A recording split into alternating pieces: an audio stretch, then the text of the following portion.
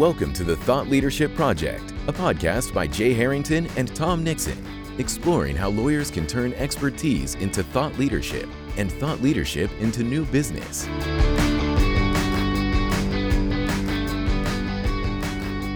Welcome to another episode of the Thought Leadership Project podcast. I'm Jay Harrington. With me, as always, is Tom Nixon. Hi, Tom. Hey, Jay. How are you today? Good, thanks.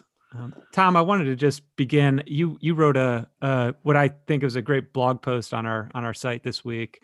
It was kind of talking about the sort of the mental game of thought leadership, how you need to essentially take care of your asset, which is your mind and your body, in order to be able to kind of have new insights and be an effective thought leader. So I just had a quick question about that post, Tom, before we get started, which I really liked. One aspect of it that I liked is that you kind of crowdsourced some of the recommendations on LinkedIn. I thought that was cool. But is there anything that you took away from that post that you intend to implement in your own, I guess, routine? Very interesting. Well, one of the things, so what did I learn from my own piece, right? That's the question.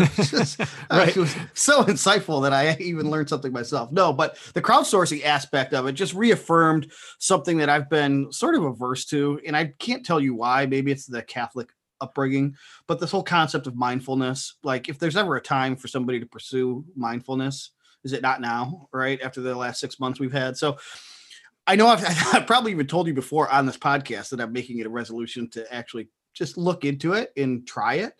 And that's the big thing I'm taking away. I mean, more and more you hear people say that, breathing techniques, walking, which is something that I do anyway, that these sort of techniques do have an effect, and a scientific effect, proven, researched at least, to have positive effects on the mind, body, and spirit. So that's one thing that I maybe didn't learn, but I've hit, over my head a number of times to the point now where I'm ready to embrace it. Yeah, agreed. I think that is important. And I think someone mentioned the Waking Up app, Sam Harris's meditation app. I don't meditate consistently at all. I sort of, I've done it. I enjoy it. I think it's valuable. But that might be something interesting to check out too. I think that app is really good for if you are interested in mindfulness and meditation.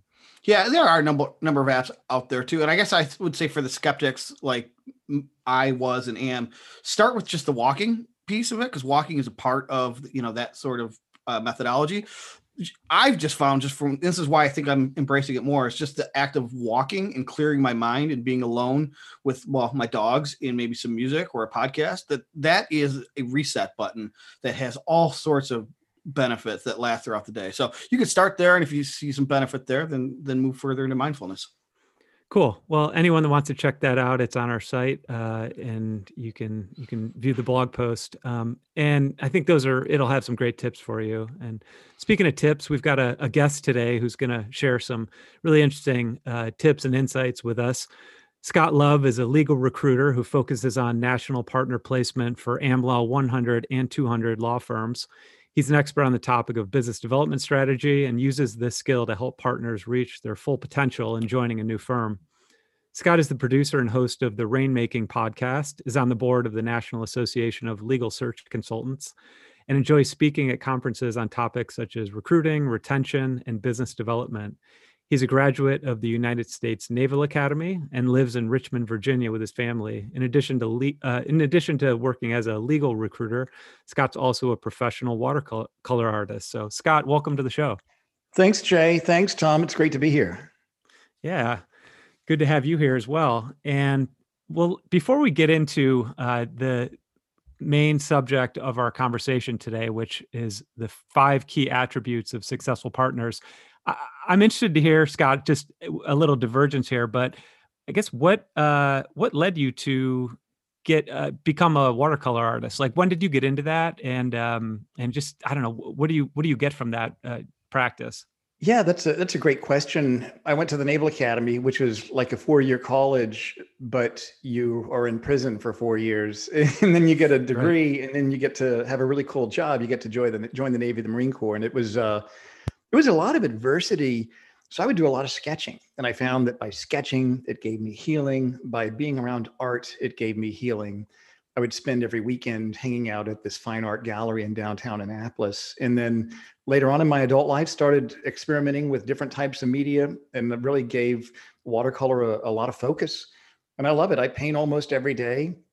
And I found that just the way Winston Churchill, he even wrote a book called Painting as a Pastime. And he says that just like what you all were talking about with meditative activities, when you focus, when you just say, I'm just going to sit here and not think about it, and you think it's really hard to do that. But when you have an activity that you can focus on that's not in alignment with work and it's outside of work, then that actually gives you healing when you come back to your work. And that's something I experience with art every day. Yeah, that's cool. I've been observing that in my wife. She's a very creative person. She's our partner in our business. She's our creative director. So she does a lot of design work, and she, over the last few months, picked up painting. She's doing acrylic painting, but I've noticed some of those benefits in her, just a calmness, an enthusiasm, all those things. So I think, those creative practices, whether it's, writing or art or some other creative practice is valuable regardless of what you do. Absolutely. So, cool. Well, let's get into the meat of our discussion here today, which is talking about, some of the attributes, habits, and behaviors of successful law firm partners. So you provided a list of 5 of these things to us, Scott. So let's work through them.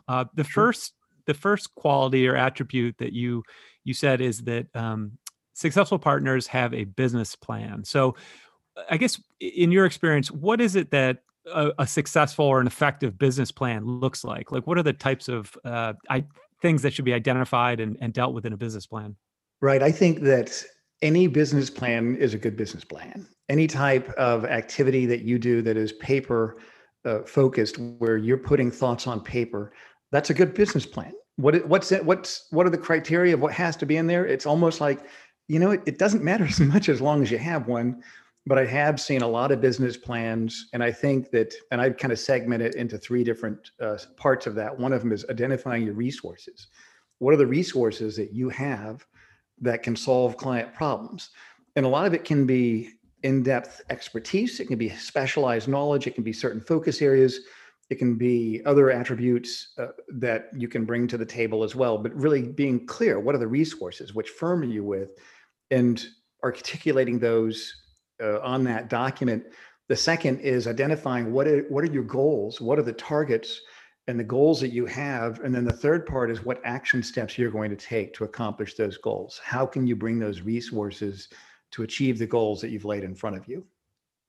Yeah, that really resonates. And I totally agree. I think the first point you were making was extremely important, is that people sometimes get hung up on, what's the format of this? What should be, what should my subject headings be? What do I need to include? And you're right. I mean, it really can consist of anything, in the sense that almost anything, within reason can work for developing new business or marketing your practice. What really, some people write prolifically, other people public speak, others are networkers. I mean, there's a multitude of activities you can engage in. The key thing, though, is that you need to move from that planning stage to action. So make your plan, keep it simple, but make sure you're not endlessly planning and you're actually moving forward with action. Yeah. Tom, I'll throw it over to you. Yeah, I was just going to follow up on that, Scott. We did an episode pretty recently just about planning. We're fourth quarter, we're looking ahead at a new year. And one thing that Jay and I were in agreement about is this notion that not letting the perfect become the enemy of the good enough. Kind of like you said, it's more important that you have one than it is that it's perfect. And Jay and I were kind of on 2 ends of a pretty short spectrum. Jay suggested you could probably get something really done well inside of 4 hours or 2 hours in 2 pages.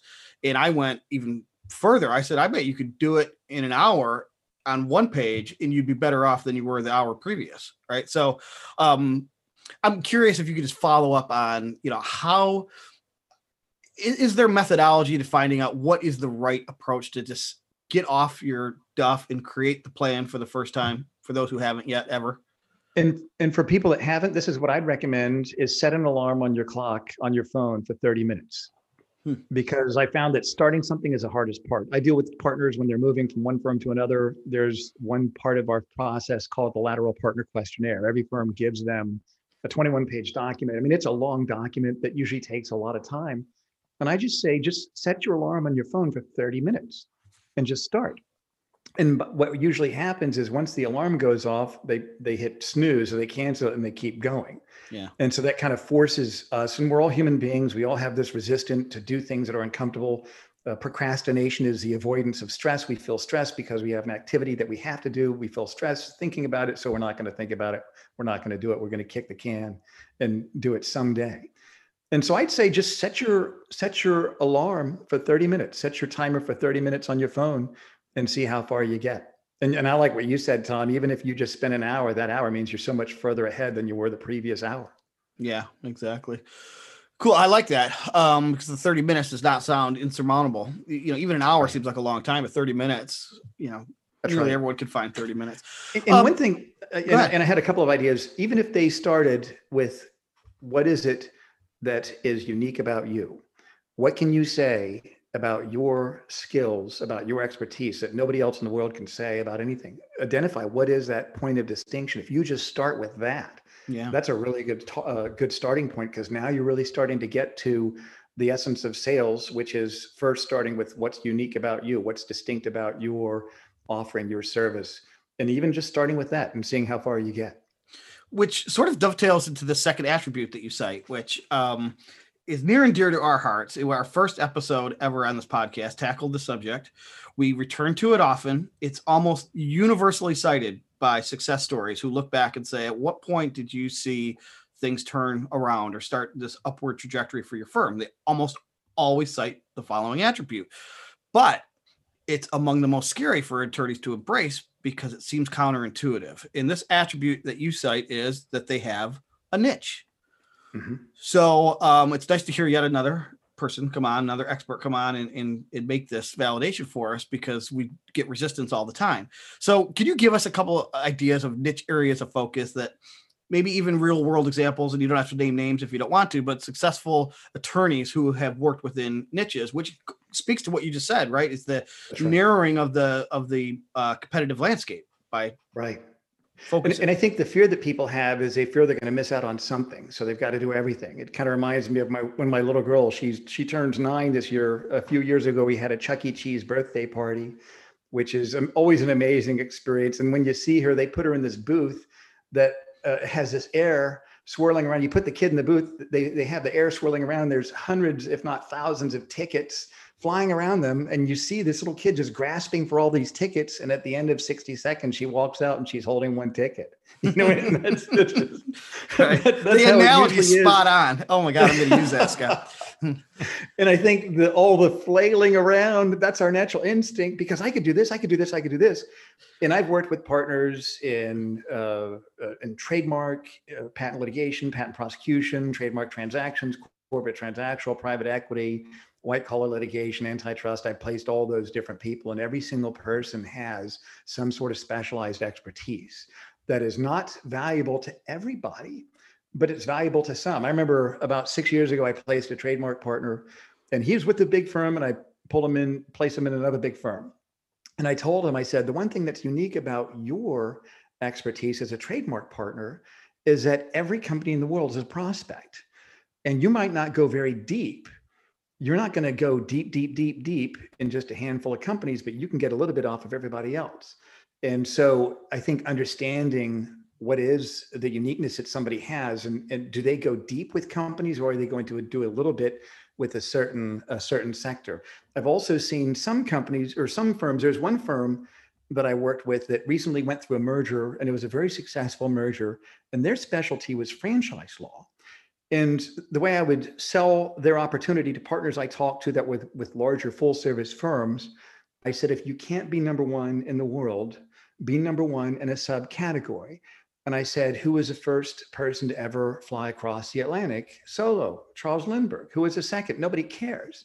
But who was the first female to do it? Amelia Earhart. If you can't be number one in the world, be number one in a subcategory. And so they were able to find certain categories where they can be number one in the world in franchise law. They're dealing with big global franchises. And I also think that for partners that I talk to, and I pay attention and I read a lot of business plans. And one of the things that I absolutely love about what I do is that it's all about client development. And when you bring a partner from firm A to firm B, you're bringing that partner that has already earned trusted advisor relationships and those clients hopefully are going to follow. And knowing when a partner understands what's the niche that you have, what are those trends that you've seen in the past that you can predict in the future that there's going to be opportunities here.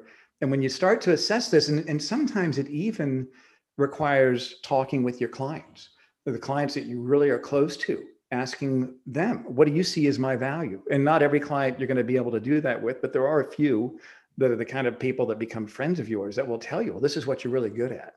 I think getting an objective perspective by a consultant that understands those things. There's a lot of good business development coaches out there, people that really understand that. They can kind of help partners really ascertain where is your unique strength, that unfair competitive advantage. Yeah, and as Tom mentioned, Scott, it's certainly this is a big part of our discussion on this podcast, as well as our practice, our through marketing and coaching and consulting we do with lawyers. Narrowing down on a niche area is critically important, because for the reasons you stated, it's the thing that allows you narrow enough to the point where you're able to reduce or outright eliminate competition. That's extremely important. That's right. And absolutely. And just for lawyers out there, you can think of it in two ways. I mean, you mentioned trademark as a niche area, Scott, and that's what we oftentimes call a horizontal niche or a practice niche. Mm-hmm. And then the industry vertical niche would be the other, where you are going deep within one industry as opposed to serving a number of them. And some people combine both, right? They have a practice niche and an industry niche. If the industry is big enough, you can make that work. Absolutely. Right.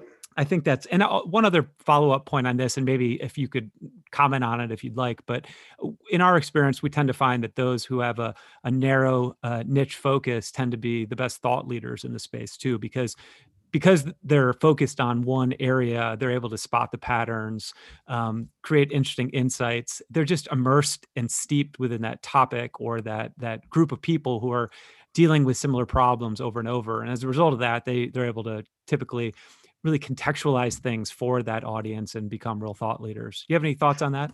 I do. You're absolutely right. And what you're talking about is the point where now price dissipates. That how much do you charge? That's not really the issue. Mm-hmm. What's interesting to me is when I talk with these big, highly regarded law firms, big global firms, and some of them might be competing with much larger firms. And one thing they've even shared with me is that one of our attractive aspects is that we can go lower on price.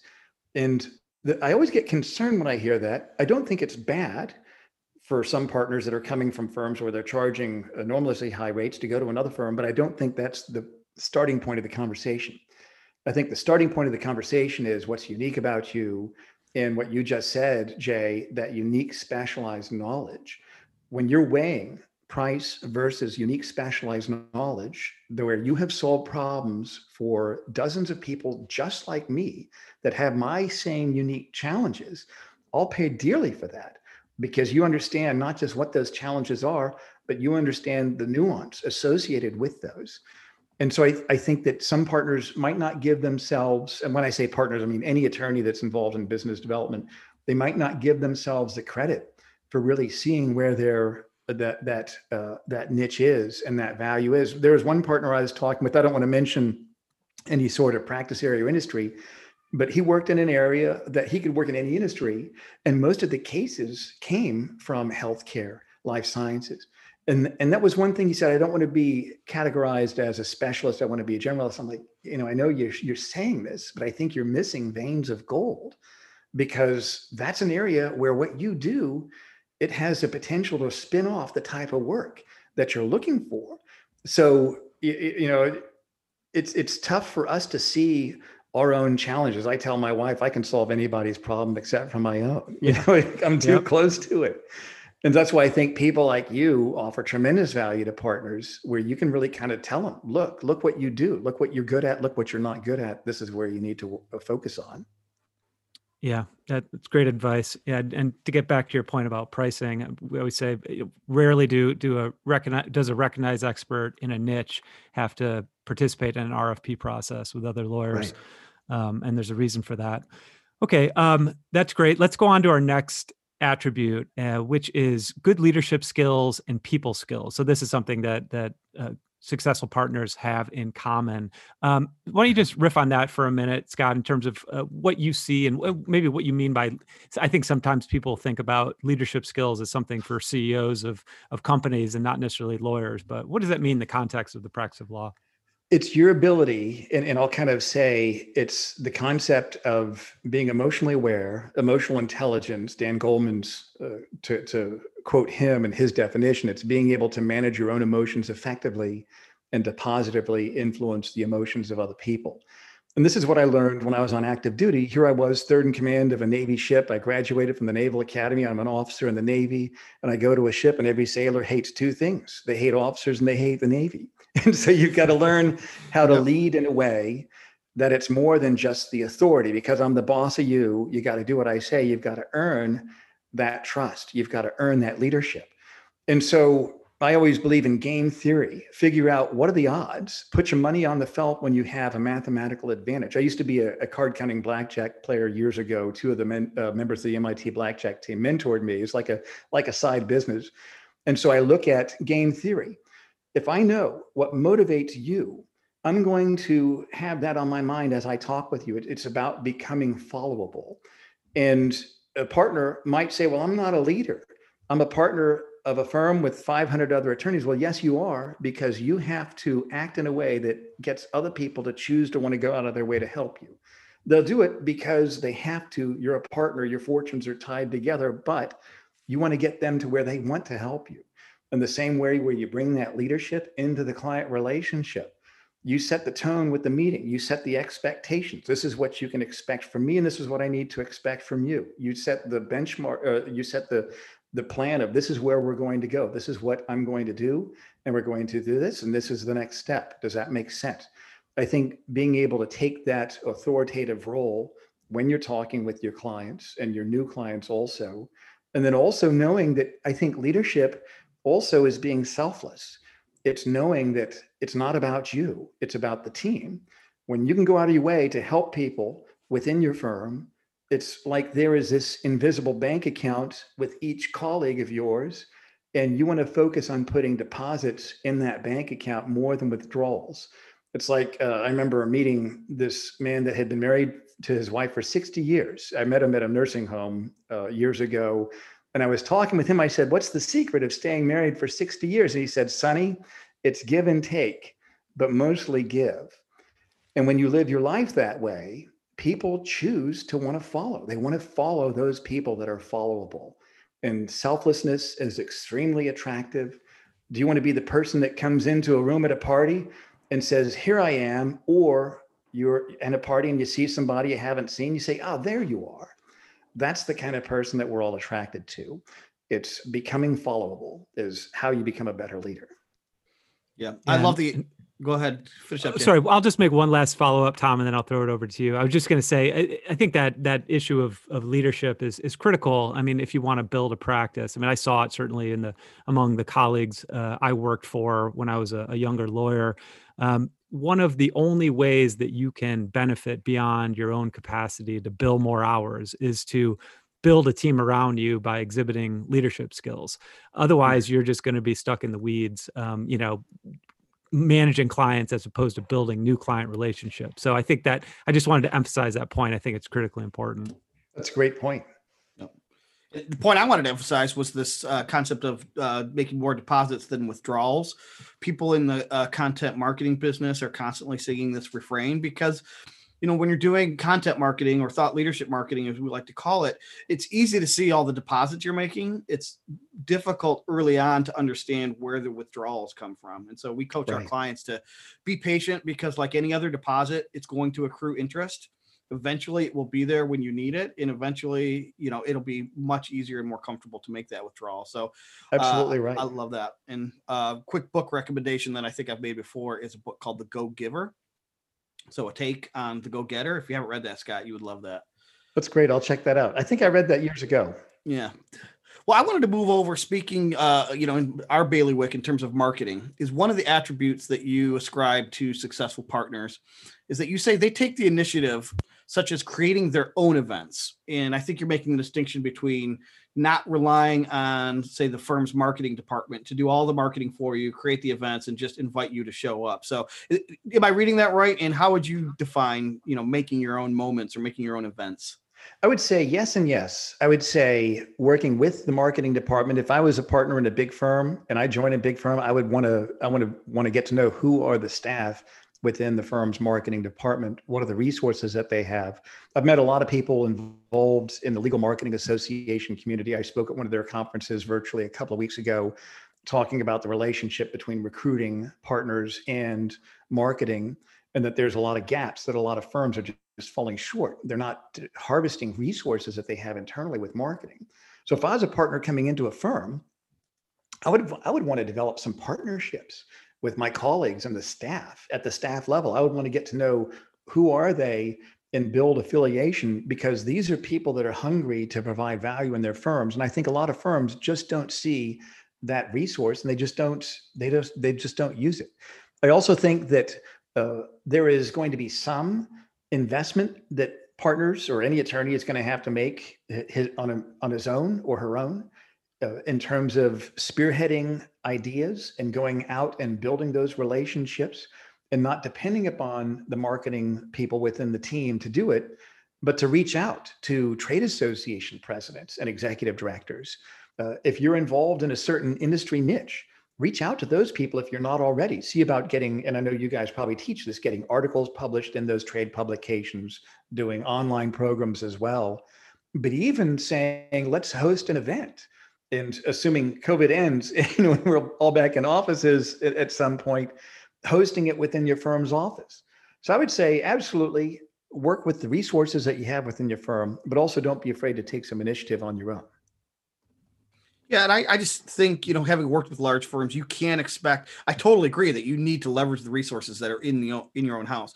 You can't expect that they will have the amount of bandwidth that you need them to have to execute your entire marketing or business development program for you. So going back to planning, I would take that into account as you're creating your own plan. What do you need to do? And then what can you do internally with the resources your firm might already have? And maybe they already have the machine in place to do some of the things that you aspire to do. So it's a combination. I agree. Absolutely. Yeah. And I really like those points, Scott. And another, I guess, example of the principle that you're sharing is, which is a relatively easy one for many lawyers to do, is if you're on LinkedIn, try to develop relationships with editors and reporters at the publications that your target audience reads, because it's relatively easy to do. And especially in this media environment where they've suffered so much during COVID-19 and just over the last decade generally, they're looking for expert resources like you to help bring them story ideas, to serve as sources for stories. That's an area where you can definitely take some initiative from a marketing PR standpoint. Yeah, with relatively little effort. Yeah. Yeah, and I think even if they see a story that a reporter wrote, even if they don't agree, if they've got a contrarian point of view, email them and say, I like what you wrote. However, you may want to consider these points, because then they'll keep that attorney in mind as a future source. And as you know, the way those reporters work, they're going to see who's getting quoted, and they're going to reach out to those people. So after a period of time, after you've been quoted a few times, they're actually going to start calling you people that you've never heard of before from other publications, just because they've read your quotes and mentions before. Yeah, right. There's a, it's like the 80-20 rule or some, I don't know if that's exactly the right analogy, but those who get quoted in new articles as well. So I agree with you. All right, so let's turn to our next topic, which is successful partners have regular habits. So this, I think this is extremely important and very true. So Scott, just talk a little bit about maybe some of the types of habits that those who are in that realm of what that we would call successful partners have. Sure. And what gave me this idea was thinking of a young up-and-coming partner that has taken action and has built his own personal brand. And he's built this following within his niche, within the industry that he works. And he's developed a lot of credibility. He's someone that's done some of his own events that he was telling me about. And he said he has a goal each year to have 50 meaningful connections with prospects. A connection could be an encounter at a conference. It could be a phone call. It could be a luncheon. It could be a Zoom meeting. It was just a meaningful connection with the prospect. 50 of those, how'd you get 50? And he said, one a week. And I thought that's brilliant. Yep. If you just say, I'm going to have one meaningful connection with a significant client prospect each week, that's a good habit. You could also incorporate this. So with my podcast, the Rainmaking Podcast, we produce one show a week. So I have at least one meaningful interview each week. I've got other regular metrics that I set up in terms of writing. What if you wrote every Tuesday and every Thursday for 30 minutes? And well, I don't know what to write. Well, make a list first of everything that you know and that pertains to what you do and start at that point. And read articles that you see written within your space. And I used to think nobody reads articles. Then I started reading articles, and then you just see how many of them are out there. And a lot of people make decisions based on who those thought leaders are, who's getting quoted, who's getting mentioned. And it all starts with writing something. And if you say, I'm going to do this 2 days a week, and it becomes a regular habit, then over a period of time, it's going to be easy. And it's going to be something that you eventually look forward to if you don't already. Yeah. And you mentioned the word habit, Sandler Sales Training. I don't know if you're familiar with them. They call them behaviors. Sure. And they preach to all of their, students or trainees that you focus on measuring the behaviors, because that's something you can control and not the outcomes. The outcomes puts too much pressure on the person trying to develop the relationship or the new piece of business. But the habits or the behaviors are things you can control. You can commit to and execute one meaningful conversation per week. No question. That's right. One thing I started doing. Oh, and I'm sorry, Tom, did you have another question? No, go ahead. And I like what you said. And one thing that reminded me of about 3.5 years ago, I started keeping an Excel spreadsheet, and I have 3 different columns. The first column is for the date. At the end of the day, I document in my Excel spreadsheet what was my greatest achievement for the day. And I write that down. I got a new client, had an offer for a candidate, got a new candidate that said yes, or something like that. I'll document that. The next column is what was my biggest lesson learned? What was one thing I made a mistake on? And I'll document that. As painful as it is, I'll document I screwed up on this. I didn't call them back soon enough, or whatever it was. And then my other column is whatever my metric is, and I have certain metrics for my business, I'll document, and I've got 2 columns, so it's really 4 columns. But you need to think of, to you that's listening to this, what are those metrics? What are the inputs? You've got the outputs, of course, which is the revenue, the new clients that say yes, that hire you for work. But the inputs, what are those inputs, those metrics that you can focus on every week? And you document that. What did you do every day? And so what I started doing was that I would go back over time and I would look at the column of my biggest lessons learned. And I found that I was making a lot of the same mistakes. And so that gave me awareness of what character quality or what virtue or what other area of awareness do I need to have each month when I'm setting my monthly goals that can solve for that problem. And so I think if you what did you have for lunch 3 weeks ago? You don't remember. But if you documented it, you could see. And if you document, like what you talked about, Tom, it's easier to control the behaviors than the outcomes. What was your greatest lesson learned? What was your greatest achievement every day? Then you're going to start to see certain trends. Yeah. So great advice, Jay. I'll turn it back to you to close us out. But just before I do, I wanted to give you my own interpretation of the 80-20 rule. And that is that I say that 80% of the people who cite the 80-20 rule get it wrong 20% of the time. No, they get it wrong 20% of the time. Oh, that's right. All right. Well, then I just proved it. So, yep, exactly. Isn't that, and wasn't that Aristotle that came up with the 80-20 rule? I'm 80% confident. Or was it Thomas Jefferson? The misquoted his people through history. Hey, thanks, Tom. I like that. And I just want to share before we wrap up. This is a favorite habit of mine. It's something I learned from and observed a very successful partner who I used to work with do. And I guess I'll call it the delegation habit. So what he did was he would spend like 30 to 45 minutes at the beginning of each day, and he'd identify everything on his plate that was capable of delegating to someone else. And he would spend that 45 minutes. He'd meet with his assistant. He'd meet with other attorneys. He'd meet with other administrative professionals like the marketing department or whoever within the firm, get everything off of his plate that he was capable of doing or capable of sending to someone else, which allowed him to really focus his time on things that were, high value, high leverage, high importance tasks. So that, as you're thinking about habits to adopt, I know that one was particularly valuable for him and for others. Well, great. Scott, thank you. I think this was really valuable conversation. I think that, when lawyers are thinking about, not just, how they can become successful, but, from your standpoint, how they can become marketable to others as well. How do you become portable and really have autonomy over your career? These certainly are some of the attributes and habits and behaviors that you'll want to adopt. So Scott, let's, I guess if you could just talk to our listeners a little bit, if they want to learn more about you, certainly, mention your podcast and where people can find that, but where would you direct people to learn more about you and what you're doing? Yeah. And one thing I'll offer up on my blog, on my website is attorneysearchgroup.com. And I recruit partners for big law firms. That's what I do. That's my business. I do a lot of podcast production on rainmaking, because what every attorney wants, even if they don't want to move today, they want to learn how to grow his or her book of business. They want to grow that client base. So I interview experts on business development. It's called the Rainmaking Podcast. You can find the link on my site that I mentioned. If you go to my blog, I entitle it Random Thoughts and Musings. And I even have an article there that kind of gives an outline of business plan development.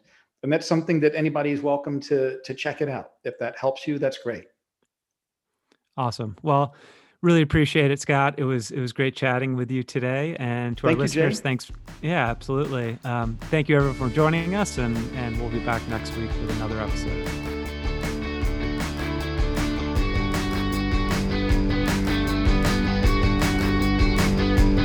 Thank you for listening to the Thought Leadership Project. For show notes, additional resources, and links to the tools discussed on today's episode, visit thethoughtleadershipproject.com.